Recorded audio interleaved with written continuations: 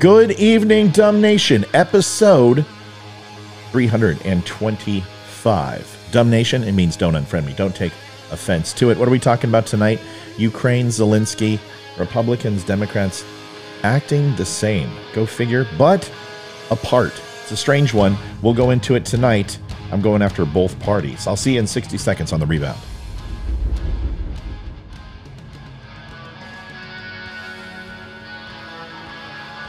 Navy veteran Matt Spear presents Don't Unfriend Me.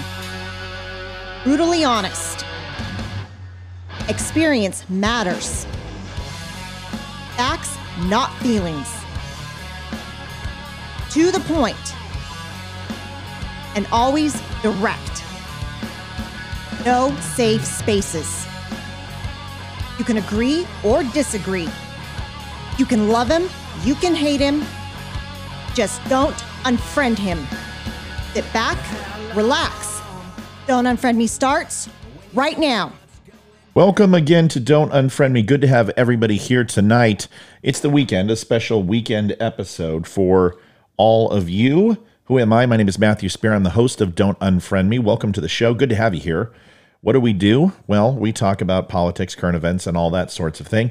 At Don't Unfriend Me Show is where you can find me. We just hit 85,000 followers, over 60,000, almost 61,000 likes on Facebook. Kind of cool. I'm on all podcasts, most social media. You can find me on Truth Social as well. Also, Twitter and Getter is at The Dumb Show versus The Don't Unfriend Me Show, or Don't Unfriend. Oh boy, I always mess this up. At Don't Unfriend Me Show. Wow. You think I'd create it? I would know it. Anyway, folks, appreciate it. If you'd also do me a favor, stop by Don't Unfriend Me. Get some cool shirts, some hats. You can also get some coffee made by veterans. 10% goes back to Travis Manion Foundation. Let's get into it tonight. Thanks for letting me do a little bit of capitalism in action. Tonight's episode, properly named From Russia with Love.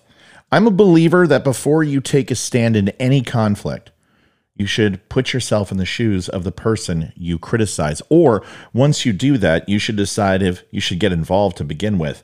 There are some contradictions here, to be sure. First off, when Nancy Pelosi visited the Ukraine a couple of weeks back, the conservatives were up in arms over the event, wondering why the Democrats sent a delegation to Ukraine to begin with.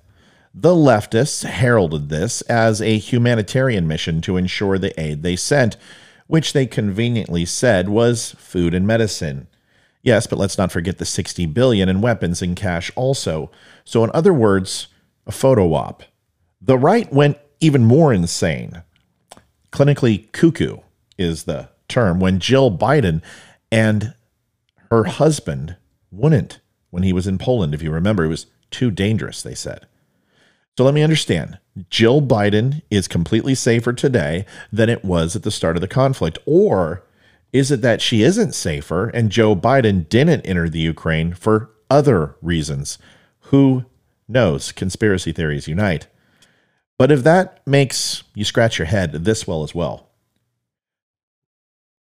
Remember when the leftists who were flabbergasted by Jill Biden and Nancy's heroic charge to the front lines and Hillary Clinton dodging sniper fire? We've all heard these wonderful stories, and they take advantage of them whenever they can.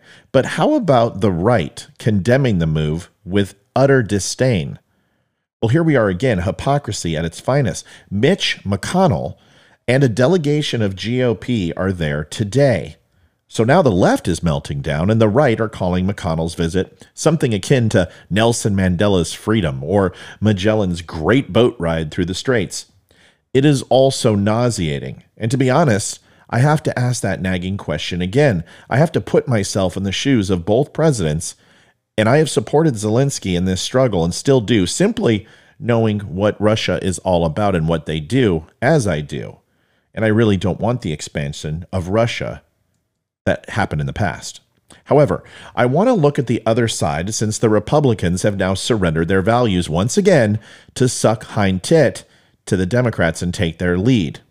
When we look at Russian President Vladimir Putin, he's made it clear that the reason for his invasion of Ukraine is for his security demands of his country to be addressed, and Ukraine guarantee never to join NATO, an alliance he sees as hostile.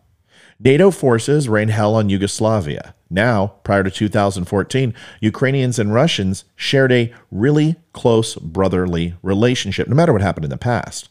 After all, they're basically the same people. Prior to 2014, the Ukrainian government shelled any plans of joining, with less than 22% in favor of it, enjoyed a close relationship with both NATO and Russia either way. Now, what changed in 2014? The United States government supported a bloody coup that saw the democratically elected Ukrainian government ousted and an unpopular far-right anti-Russian Arseniy Yatsenyuk in power. Ukrainian coup it was, and leftist Americans trying to paint this as some sort of revolution instead of a coup, but by all means it was. The formerly neutral government was overthrown and new pro-NATO, anti-Russian government installed. Now, with this coup, this unpopular coup, several eastern regions of Ukraine protested, and the Donbas region even declared independence and a breakaway from the Ukraine. The new Ukrainian government, in response, turned their guns to separatists and tried to take these regions back.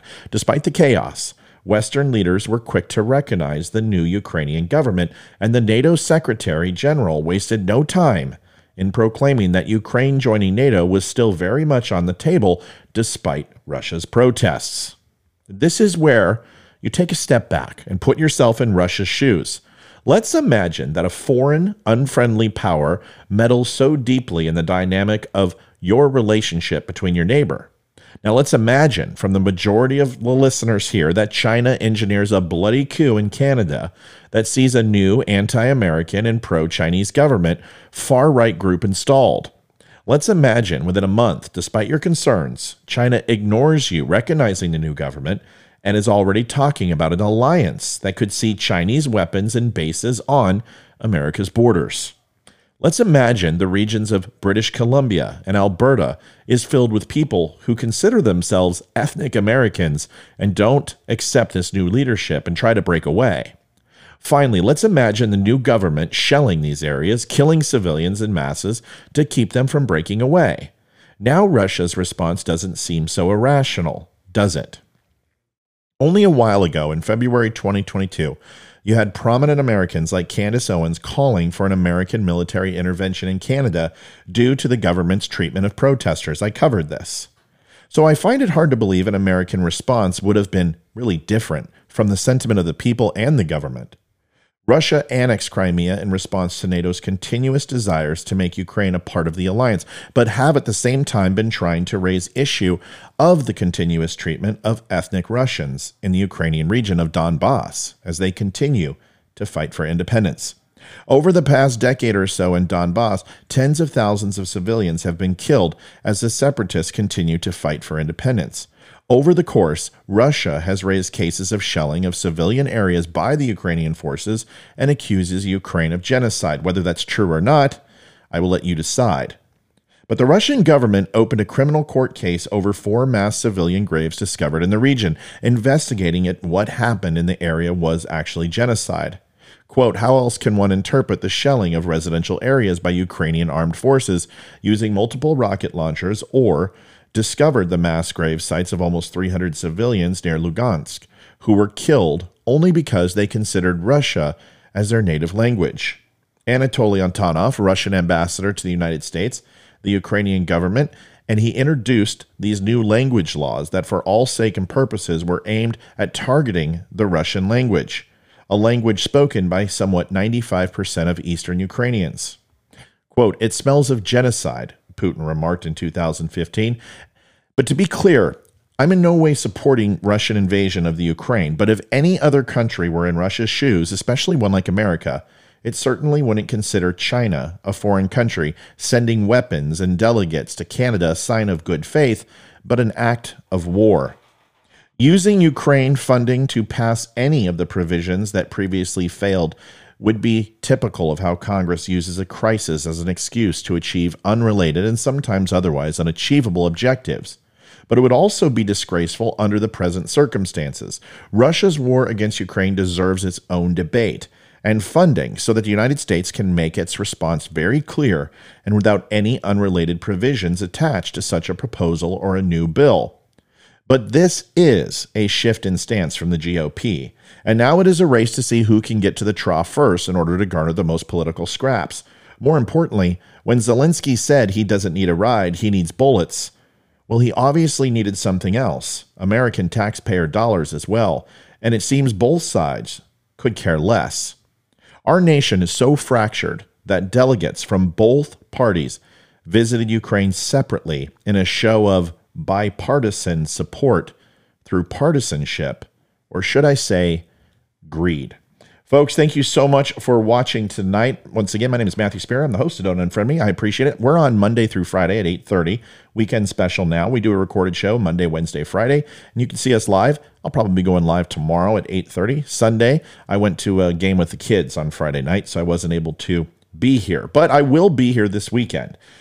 Remember, we can agree, disagree, love me, hate me. Just don't unfriend me. I will go out like I always do. I always forget to move this over. There we go. Veteran Crisis Hotline, 1-800-273-8255. Press 1. 22 veterans commit suicide a day. It is way too many. You can help. Traumatic brain injury, PTS, anxiety, and depression are very real. And unfortunately, they impact a lot of our veterans. These aren't diseases. These are things that can find a cure. It starts with conversation with the Veteran Crisis Hotline.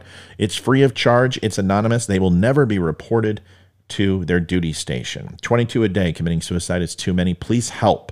Last but not least, if you're a civilian, you're also feeling this pressure. You don't have to be a veteran.